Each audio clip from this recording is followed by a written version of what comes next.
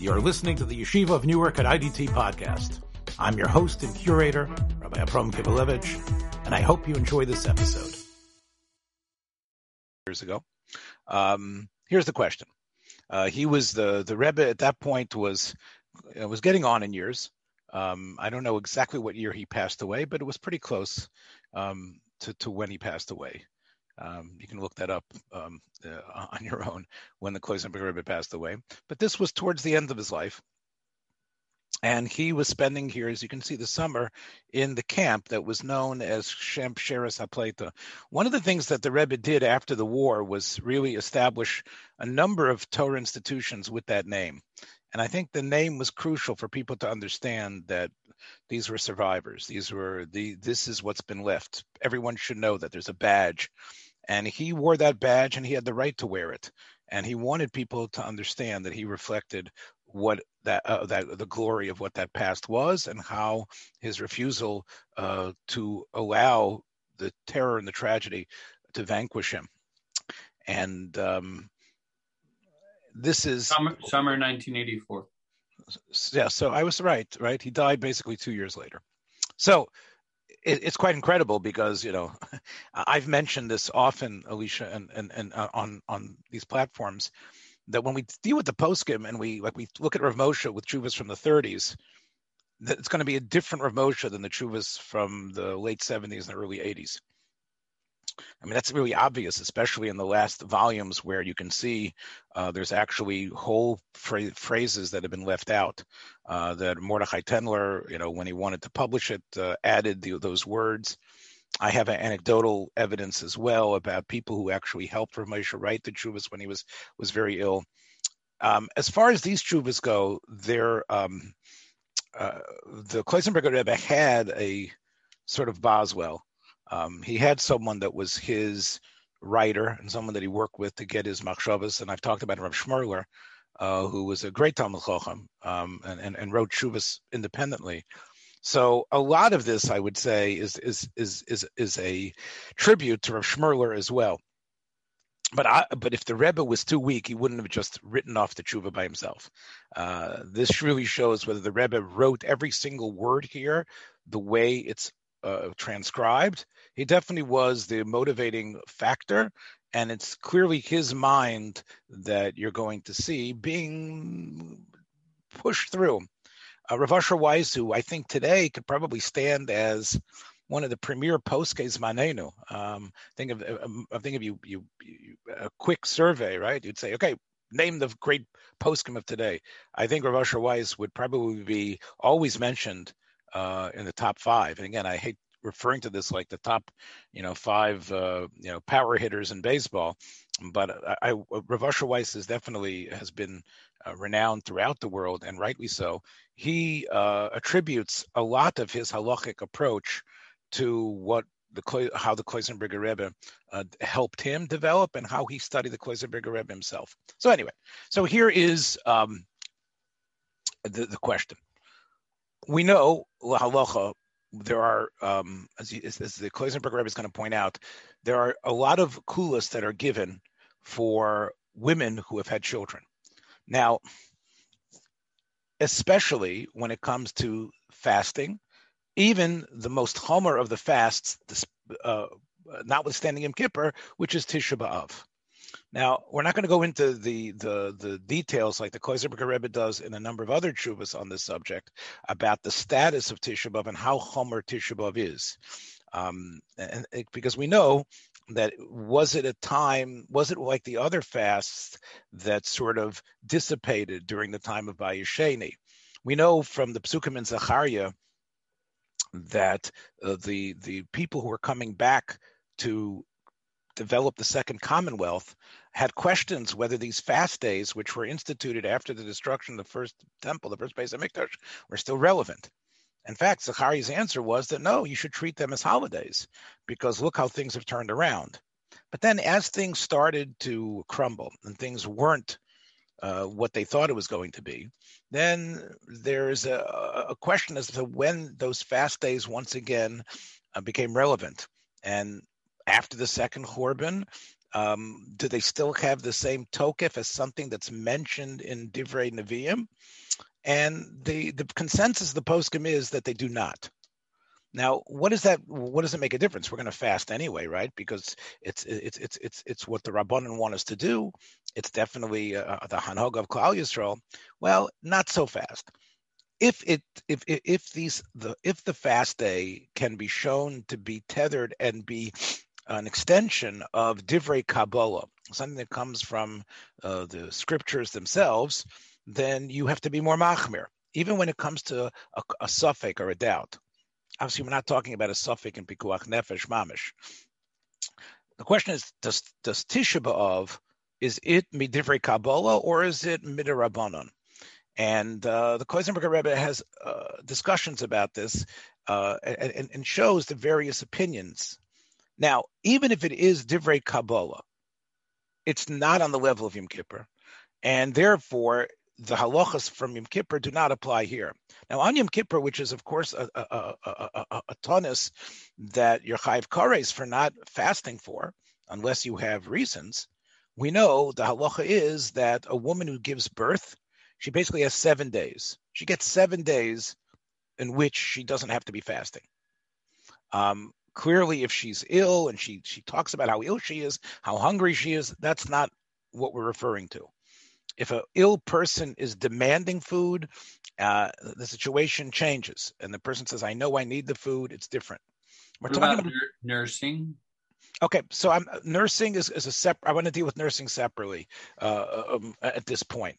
Nursing has to do with, of course, the health of the child that she's nursing, and that might. You're right, Alicia. That might actually obviate this whole issue, because if she doesn't have milk and the child needs the milk to survive, it's sakana for the baby. Then it's a sakana for the child. The poskim are really talking really more in terms of herself. Now, is that because there were wet nurses?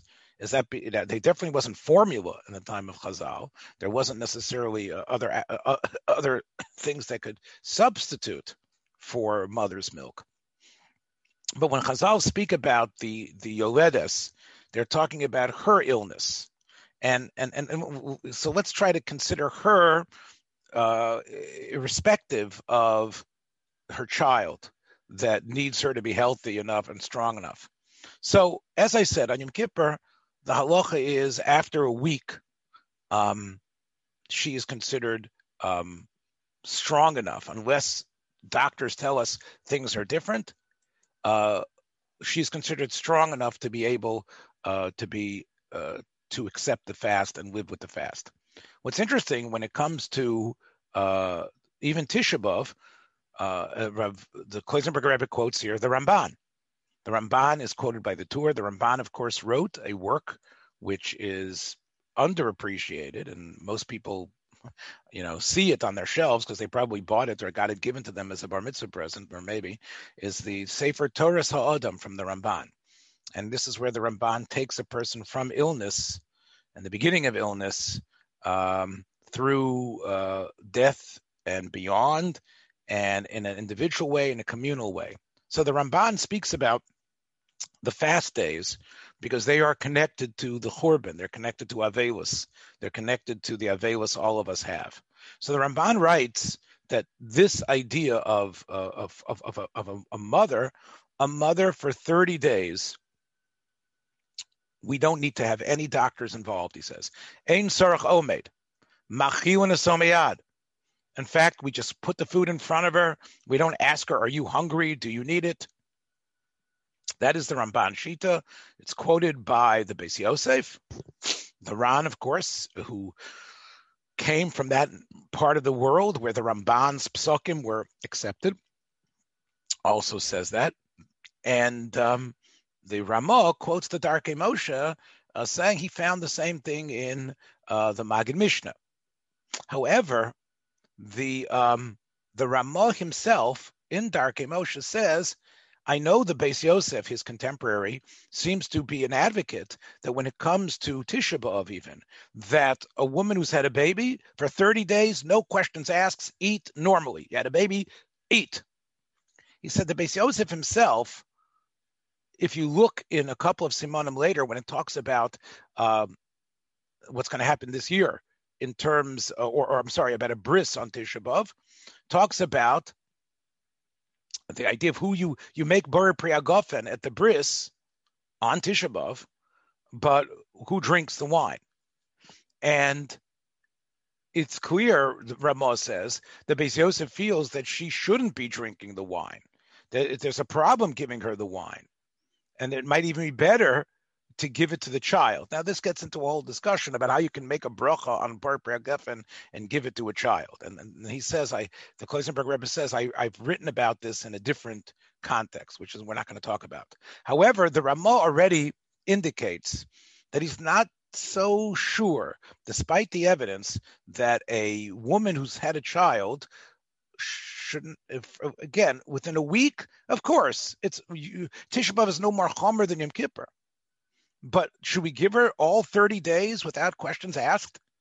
That seems to be the opinion of the Beis Yosef based on this Ramban. And that's what is for the Kloisenberger Rebbe going.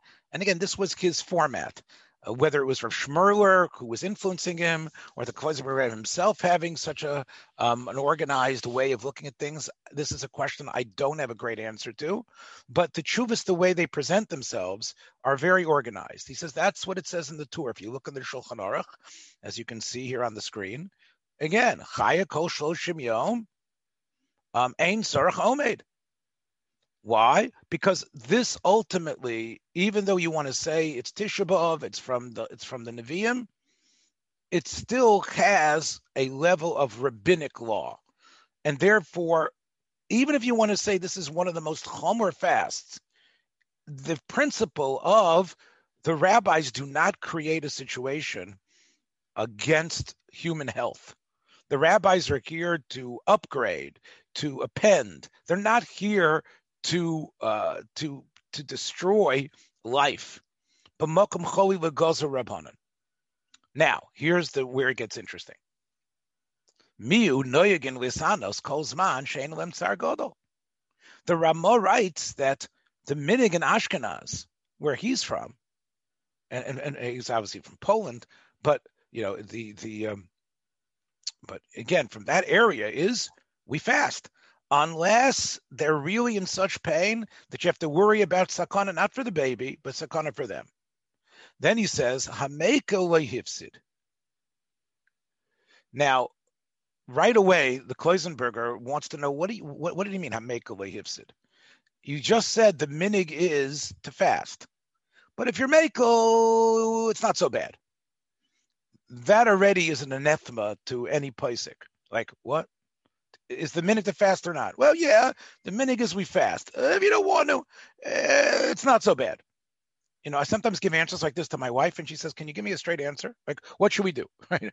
Is it okay or not okay? So the Kloisenberger says the way he understands the Ramah is the following, that lahalacha, you should follow this minig. This is the Ashkenaz way of doing things. The Lithuanian way of doing things, this is our way of doing things, is to fast. However, if there's a community that has a minig to be meko, then we shouldn't try to stop them. If they have a minig that's sort of like a byproduct, sort of like an extension of the Sfardish minag, well, let them live with that minag.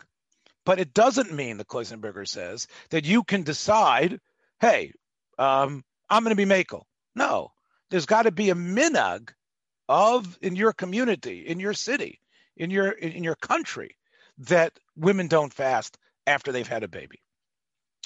The Taz disagrees with the Ramah. The Taz says, no, this is not Yom Kippur. Tisha B'Av, no Gzeira. Now, the Ramah's first cousin, or second cousin, perhaps, was the Marshal, Reb Shlomo Luria. And I've talked in the past, I want this to be about the Kloisenberger Rebbe, not about the Marshal and the Ramah, but it's hard for me not to mention their interaction, their connection. The Marshal was this great Rosh Hashiva in but he wasn't the son-in-law of Rav Shalom Shachna like the Ramah was. And the Ramah, although he was younger than the Marshal, was able to rise to sort of a greater prominence as a Rav in terms of his influence. Although the Marshal, everyone is scared of him because of his great mind and the great works that he produced. The Marshal, in fact, gives Musar to his cousin sometimes about that he has a greater achrayus as someone that's so respected. He has such a great achrayus for everything that he writes. But the Marshal, it carries a big bat. Those of you that have been coming to Shiurim from me know that when I see the Marshal, I read there's something here. Rav Shlomo Luria, he to me is the equal of Rabbi Yosef Cairo in many ways. And in my mind was even a greater halachas than his cousin. So anyway, he says that in his chuvas, he says, I can accept the idea of the Ramban that a woman who's had a baby, you just give her food, but she needs to say she wants the food. And because he says, why? Because Tisha B'Av is not like a Darabanan itself. Tisha B'Av lo tolya barotzu. It's not, do they want to keep it or not keep it? The other holidays, when things started to crumble, when Bayis Sheni clearly started to tarnish, and it was obvious that this was not some glory period, and when the Tzaras started happening with the Yevonim, and later with the Romans, it was Chazal issued a statement that maybe we should go back to fasting on those days. And this is really incredible, because even though the Beis HaMikdash was standing, there was still an idea that we don't really have a geula. Now, but it depends. If the community feels that they are, let's say, in the time of Shlomo Bas Tzion, where everything was great, it was a period of peace and an important woman figure that was inspiring people and everybody. So maybe they could decide we're not fasting. But Tisha B'Av, especially after the second Churban, there wasn't an option. Lo toya barotzu, because Tisha B'Av has so much. The two Churbanos on the same day, especially once the second Churban occurs, it becomes something which is not like the other Tainesim. Now, I have to tell you something. When the Tainesim were made divrei Kabbalah, like during the period of Bavel, you fasted 24 hours for Asar B'Tevis, and you fasted 24 hours for whatever it was, the 9th of Tammuz, or the date got a little bit skewed, but because those Tainesim that are from clearly they were full day Tainesim, Tisha B'Av never lost that, the Marshal says, and even again, there might have been a period that they were sort of happy and Bayis Sheni about Tisha B'Av, but clearly once the second Churban occurs, then it's no longer your decision. Well, we've decided to accept this fast, lo toli barotzu, and therefore he says that it's almost like Yom Kippur in that way. Now, obviously, if she says she needs to eat, then we will feed her. We're not going to maybe have her run through hoops and remind her that it's Tisha B'Av, but not if she says nothing. So now the Kloisenberger Rebbe says, maybe this is why the Ramah says the minhag has been to be machmir. The Marshal's attitude about what Tisha B'Av is, being this tzom divrei Kabbalah that never really was dependent on do we want it or not. Maybe that's the reason why the minhag was that way, and that's the reason why the Marshal actually adds another caveat, and he says that even if she says she needs to eat, she should fast. It has to be combined with a sense of illness. She's ksas chola. So she has to be more ill than your typical woman who's given birth a couple of weeks ago. She has a specific problem today, a certain sense of illness today. Plus she's saying, I know I need to eat. So that is the Marshal's opinion. And the Kloisenberger Rebbe is now conflating the Marshal and the Ramah together to present what had become the Minhag Ashkenaz. the Mogen Avram, although the Taz is hanging on to the Beis Yosef, and the Taz is going like the Ramban, the Mogen Avram brings that Marshal. The Lavush, who, it's interesting, was a student of the Ramah, also writes that you should fast, right? And of course, the Lavush was, I've said this many times, became almost the premier work. It was the Mishnah Brura of its day. Everybody learned Lavush among the Ashkenazim, and that's why the Eliyahu Rabbah wrote on the Lavush. So the Lavush follows in step. Okay, I mentioned the Taz.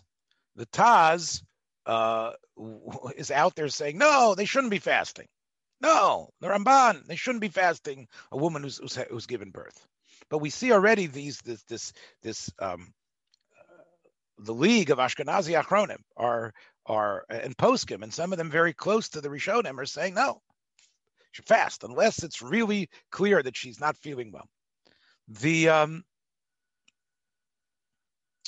The Bach, who sometimes is the odd man out, says that, look, the Ramban quoted by the Beis Yosef is right. Even though, and again, clearly he disagrees with the Marshal, Midina Shori Le'echol.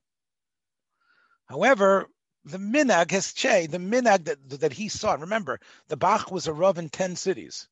He knew everything that was going on in Brisk and all those towns that he was a Rav in. And he says, yeah, the minhag is for women to be fasting, unless it's clear that they feel very weak. And right. But generally, women do fast. He admits that. All right. What's interesting is, again, we have the Taz, and we also have the Tosfos Yontif, Rabbi Yontif Lippman Heller. He says, I know the Marshal has got this campaign. And it's interesting because the Tosfos Yontif was very influenced by the Marshal. I think it might have been even in the Marshal's yeshiva. But Tosfos Yontif writes, Ein nirin divrei Marshal. I don't think the Marshal was right how chomer he's made Tisha B'Av for these women. Yeah.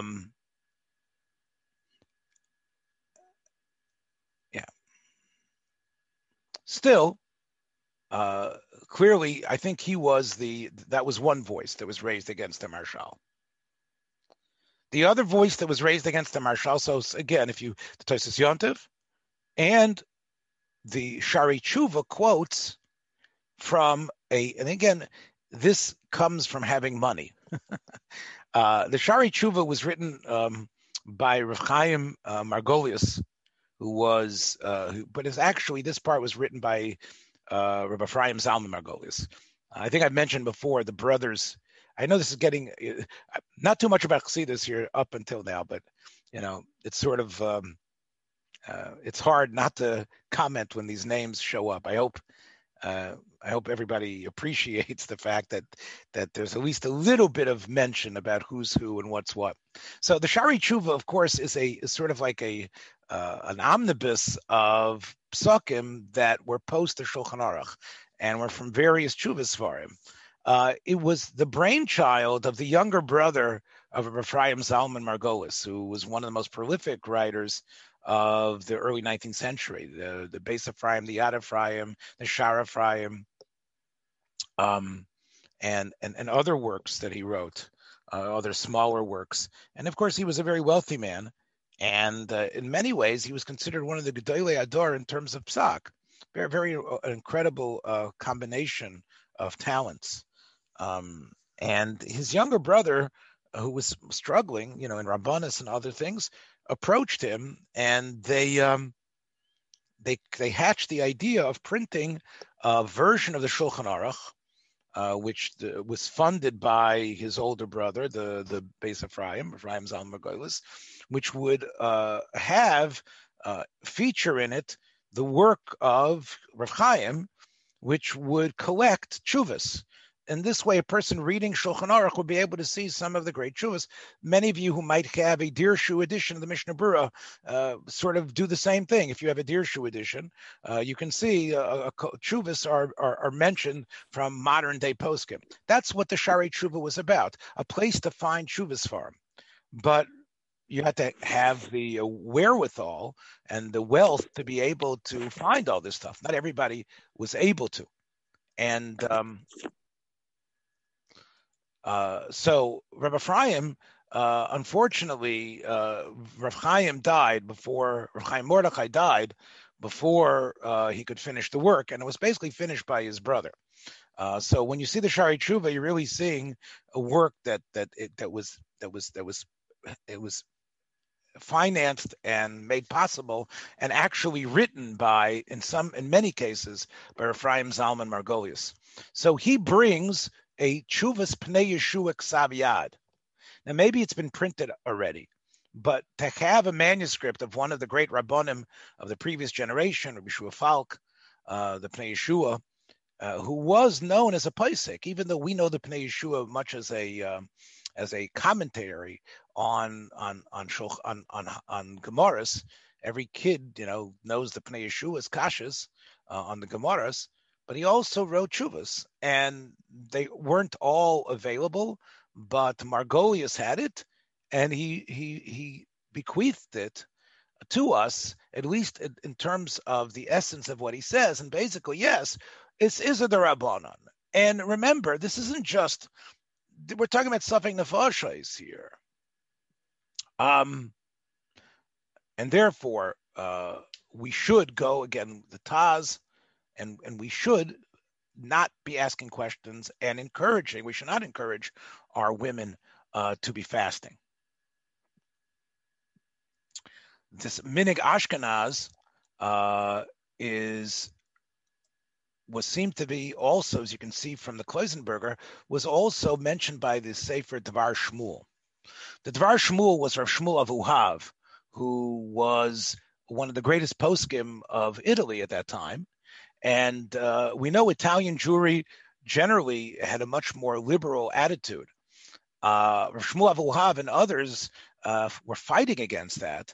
Rav Shmuel Avuhav wrote a whole sefer about, how everyone in Italy is drinking stam yenam and not living up to the way they should, very much like, America in the first part of the 20th century. But the Dvar Shmuel writes that the way he sees it, he says that the Ramah's minhag has the minhag Ramah, the minhag Marshal, that is what women have been doing.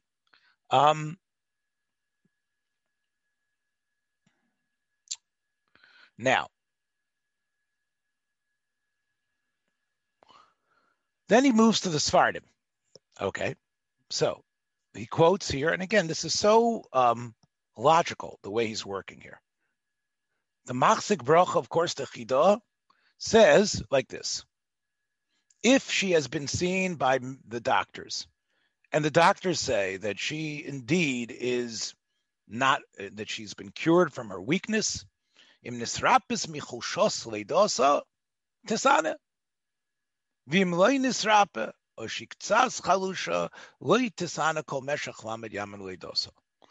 If the doctors tell us that she has not really healed, then, or she's still weak, even ktsas, loy tesane kol meshach lamed yom. In fact, in the Chidah corrects himself in the Kuntras Achron and says that even more than 30 days, if she is still weak, even on Tisha B'Av, it could be 2 months, it could be 3 months. If she's still weak, and they say, no, she's still recovering, he doesn't say exactly what the doctors need to see. But if they say, yeah, she went through that labor, she went through that delivery, then we give her off even if she's 3 months away from Tisha B'Av. So I would say that although the Kloiser packages it in one paragraph, we see that the Chidah, representing, I guess, more of the Sephardi world, is really much more, although he saw what the Marshal had written, he saw the Levush, I'm sure, he was pushing things back towards the Beis Yosef based on the Ramban. Now, the Rav Chaim Chizkiyo de Silva, the Rav Yerushalayim, I think one of my favorites for him, the Pri Chodosh, says, okay, I basically agree that you don't send people in to check her out. You give her food. However, he says, if she tells us that she can do it, then we don't argue with her. If she really says, I know I'm strong, I can fast, then we allow her. So this is sort of a middle ground that, we're not going to discourage her from fasting if she wants to fast. And he quotes here the Mishnah Berurah and the Kaf HaChaim both quote the Tshuva Sefer Simlas Banyamin that indicate that the Ramban and the Shulchan Aruch is right, especially if she says, I really am hungry. And especially if you're talking about a Tisha B'Av, not like this year, that gets pushed off to Sunday. All right. So that is where things lied. So there already is some ability here with the Mishnah Berurah, since he quotes this Sefer, to start to being Mekel. However, here's where the Kloisenberger Rebbe does something that surprised me. He quotes the Sefer B'Somim Rosh. Now, I know there's people out there who know when you hear this that your ears are going to already stand on edge. B'Somim Rosh, that's a forgery, right? That's a Sefer written by Rav Tzvi Hirsch, Rav Shaul Berlin. Rav Shaul Berlin, the son of Rav Tzvi Hirsch Berlin, who was the Rav, Rav of Berlin. And his son foisted a forgery upon the world, saying that he'd found a manuscript of not only the Chuvas, old Chuvas of the Rosh, but biurim in those Chuvas that were written by this Rabbi Yoina ben Amitai, I think he calls him, which is obviously a pseudonym, and those biurim are called Kasa de Harsana. So the B'Somim Rosh was supposedly Chuvas of the Rosh that were undiscovered. Now, I've mentioned before that the Rosh, even though he was in many ways the Paisek Hadar, the Beis Yosef refers to him as a Paisek Muvhak. The amount of actual responsive material from the Rosh is minuscule compared to his older contemporary, the Rashba. And yet, you would have expected there to have, as someone who in many ways ruled Spain. He was someone that the Spaniards all recognized, the incredible gift Germany had given them. And as the Beis Yosef says, the halachas were following the Rosh everywhere. It's a nice sefer, the Rosh, but they are nowhere near the thousands of chuvas that you have from the Rashba. And I guess could it be because the Rashba stayed put his whole life and had it written, and the Rosh had to run around a lot? Yeah, that could be. Although, again, you would think that even for the 15, 20 years or whatever it was, Elisha, that he was in Spain, that he was probably answering questions all the time. People were, he was the Rav of Toledo, and you would have even expected to be more evidence of his getting involved with the Rashba before the Rashba passed away. And there's so little.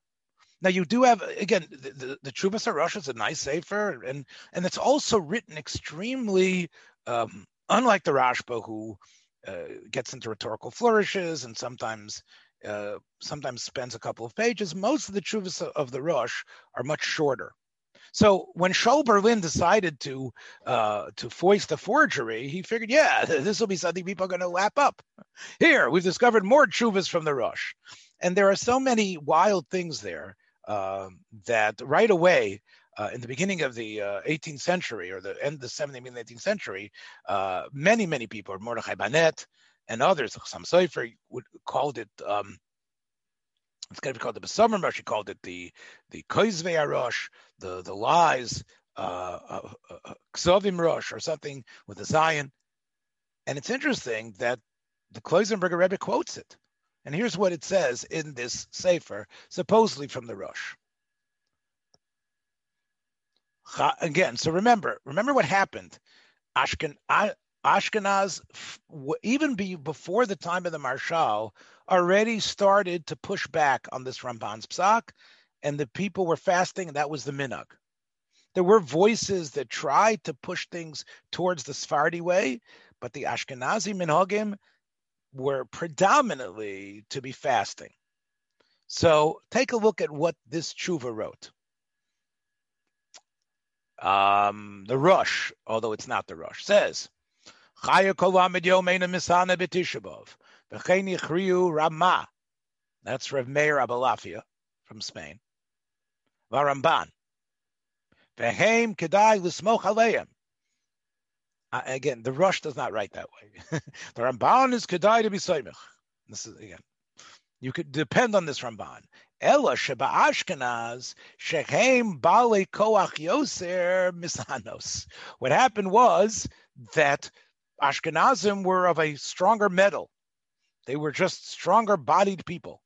Now, again, this is like, yeah, where did that come from? Yeah, well, those Germans, those Nordic, right? They've got that, the Aryans, right? Somehow the Germans, the ones that are living in Germany, they're just tougher. And therefore, what happened was they started saying, we can fast. Yeah, they looked around and they said, yeah, even though the halacha, the way it seems clear, should be not to fast. Yes, we are strong. And therefore, well, michu ben chachamim. And the chachamim said, oh, okay, I let them fast already. Yeah, the people have decided to fast. They're strong. They say they can do it. They want to donate for Tisha B'Av. Aval b'medinas halalu hein chalushos. He says, I'm here in Spain now. I see these people are weak. And therefore, ein lahachmir chinam. Now, that is supposedly the Rosh talking. Now, again, I'm sure I gave the tshuva a little bit of spin the way I'm giving it over.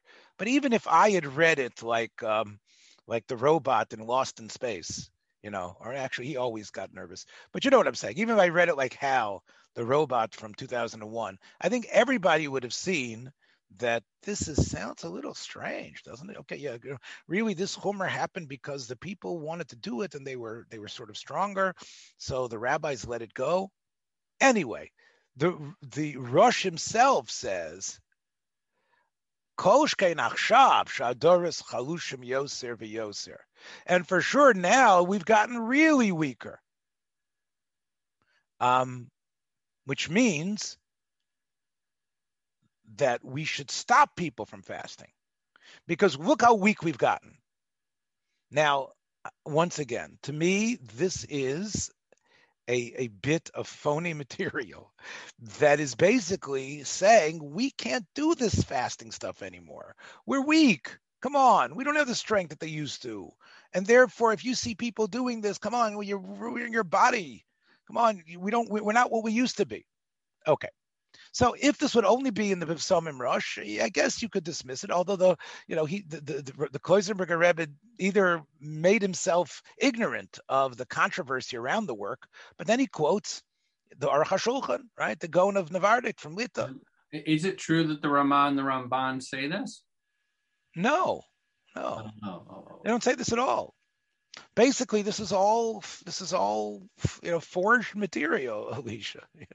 And again, of everything we've read on these two columns, this is the part that should give you pause. Now, it's interesting that the Aruch HaShulchan, who was, we know, a real personage, and one of the, if you believe my friend Michael Broyd, was one of the great poskim of his time. I'm not taking anything away from his sefer and the type of significance that he had. But the Aruch HaShulchan writes that Hamekala Hifsid, V'yesh Poskim Delachar Zayin Yeledis Misana, which is the Marshal, V'yesh Cholkim Bezeh, as we saw, the Taz disagrees with that, as well as the Tosas Yontif. They say we shouldn't accept the Marshal. And then he says, almost similar, eerily similar to the Besamim Rosh, the Aruch HaShulchan. Ulai Zeu B'Yameim, Shadairis hayubriim v'chazakim. Aval achshav chalila lahayoledes lisanos betisha b'av teich lamed ki adayin chalushachi v'imamish kechola v'chein ein lahanichon lisanos betisha b'av. Don't let them fast. Now, did the Aruch HaShulchan see the B'samim Rosh? Was he influenced by the B'samim Rosh? But here we see, again, this very kav to be meko, that we are weak. Now, the Koisenberger then puts it together and says, what it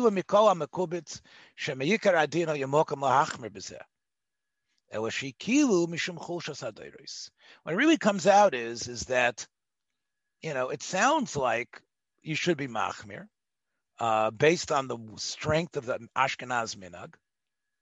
But even in the Ashkenazi places, over the last century and a half, they have sort of thrown in the towel because they're not as strong as they used to be.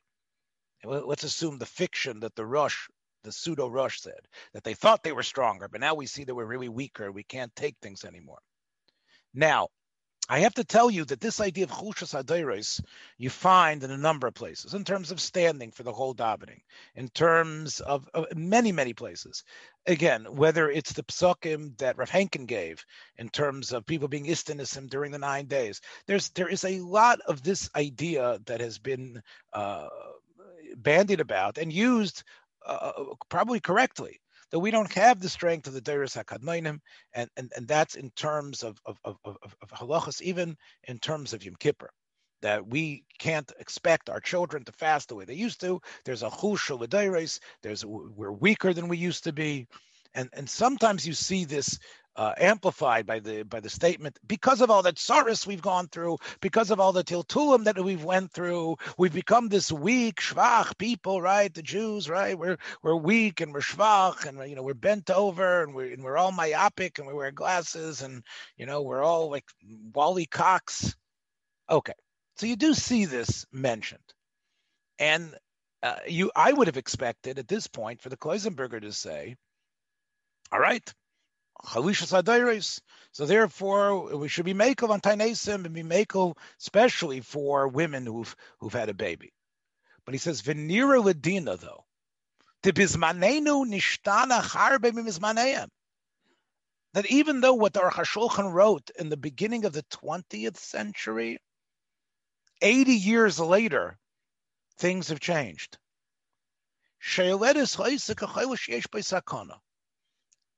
Even 80 years earlier, at the turn of the century, in the 1890s even, right? Definitely in the time of the Ramban, but even during the period of the Taz and the others who wanted to be Mekel in the Tosas Yontif.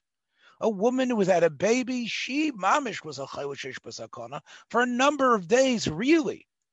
Like the Shulchan Aruch says, 7 days after for the first 3 days, no matter what she says, you feed her on Yom Kippur. V'kol talich haleida choyim mesukan ma'od. Having a baby, that was dangerous. You never know what's going to happen, right? It isn't just, get some towels, right? Right? Get some towels and boil some water. Kol talich haleida hi mesukan ma'od. Avo bizmanenu. Medicine has made great strides in the last 80 years. Medicines have made incredible strides in terms of maternity care. We take a look. Go to the maternity wards. They're able to walk like everybody else within a day. They're walking around. And V'toch kama yomim machlimos legamrei mahaleda. We see that they're actually, look, a couple of days, I feel great. They put you in the wheelchair until you get out of the hospital, but yeah. So the Kloisenberg takes a turn the other way, and he says, no, we can't be and just say, we're all chusha today, we're all so shvach.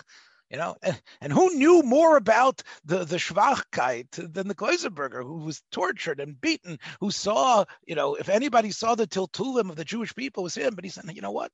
The reality is, I know what's going on, and I know that women they have a baby. Okay, you have difficult cases. Like he says,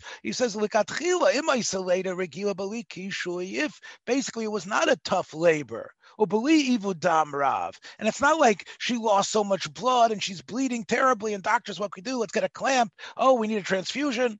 If it's a normal type of labor, and again, I don't know the percentages, but I would say like 70% of them are, I guess, I don't know. I'm probably, I don't know, 65, 70% of the labor, especially of a younger person. So chayeves l'samais kishar kol adam. So after 7 days, she should fast. Now, again, if she's really chulsha yasera, even more than chulsha ktsas, more than saying, I'm still weak, she's got to be clearly, visibly weaker. So he's actually being more machmir than some of the poskim of the generations that he was quoting, who said, well, if she has a chulsha ktsas, okay, then maybe she should eat. No, it's got to be chulsha yasera. And if that's true, we say, look, you're a chayla. A chayla, and that's the same way a chayla on Shabbos, we are matir derabbanans. Again, I understand that Marshall says it might be more than just a regular derabbanan, okay, but you got to reach that barrier, you got to reach that bar. And then he says this. Here's the second thing that blew me away, sort of. V'nenesi shebarach Hashem kivanti lahaemes. What's the kavant of emes? Did he find a rishon? Is that what happened? Shaharoifim amumchem shebebeit cholim lanyado b'kiryat Sanz, which is where my oldest daughter was born. My oldest granddaughter was born. B'machleket nashim v'yildot. So the doctors who are the specialists at Lanyado Hospital in Sanz in Netanya, in the maternity ward, heidu. They came and said, Shalachavis daitam, according to the way they see it, Isha mu'uberes lisanos kosha harbe. If she's pregnant, that's tough on Tisha B'Av to tell her to try to fast. Much more than someone who's had the baby already. And therefore, I thought this was something. Now, let me explain something here. That this hospital was the project, the pet project of the Kloisenberger Rebbe. I don't know if any of you have been to Netanya or seen the hospital, seen pictures of it. It's received some upgrades, but for years it was ashamed of her. When the Kloisenberger came to Eretz Yisrael, he recognized that the medical facilities there were gefährlich, that there was an important need as more people were coming for there to be hospitals of the highest rank. And he worked tirelessly. And of course, Kiryat Sanz is right outside of Netanya. And Sanz is, of course, where he's a descendant of Chaim Tzanzer. And in fact, he was known as the Tzanzer Rebbe, the Tzanzer. He wasn't known as Kloisenberg there.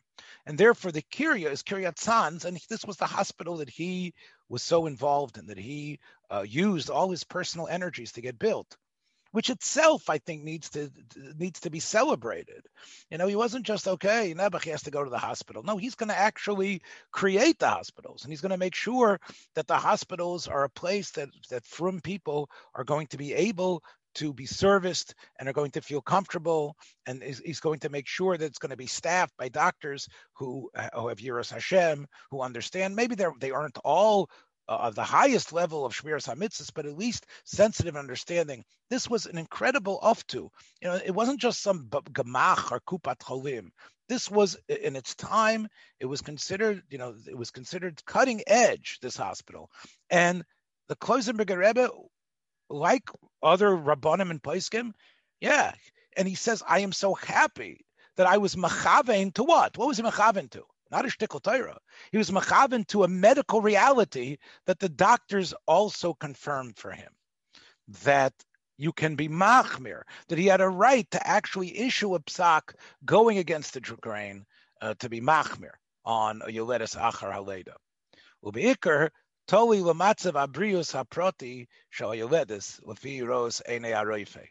And obviously, it really depends on what's really going on, what the doctors say, but in general, this should be the hanhaga.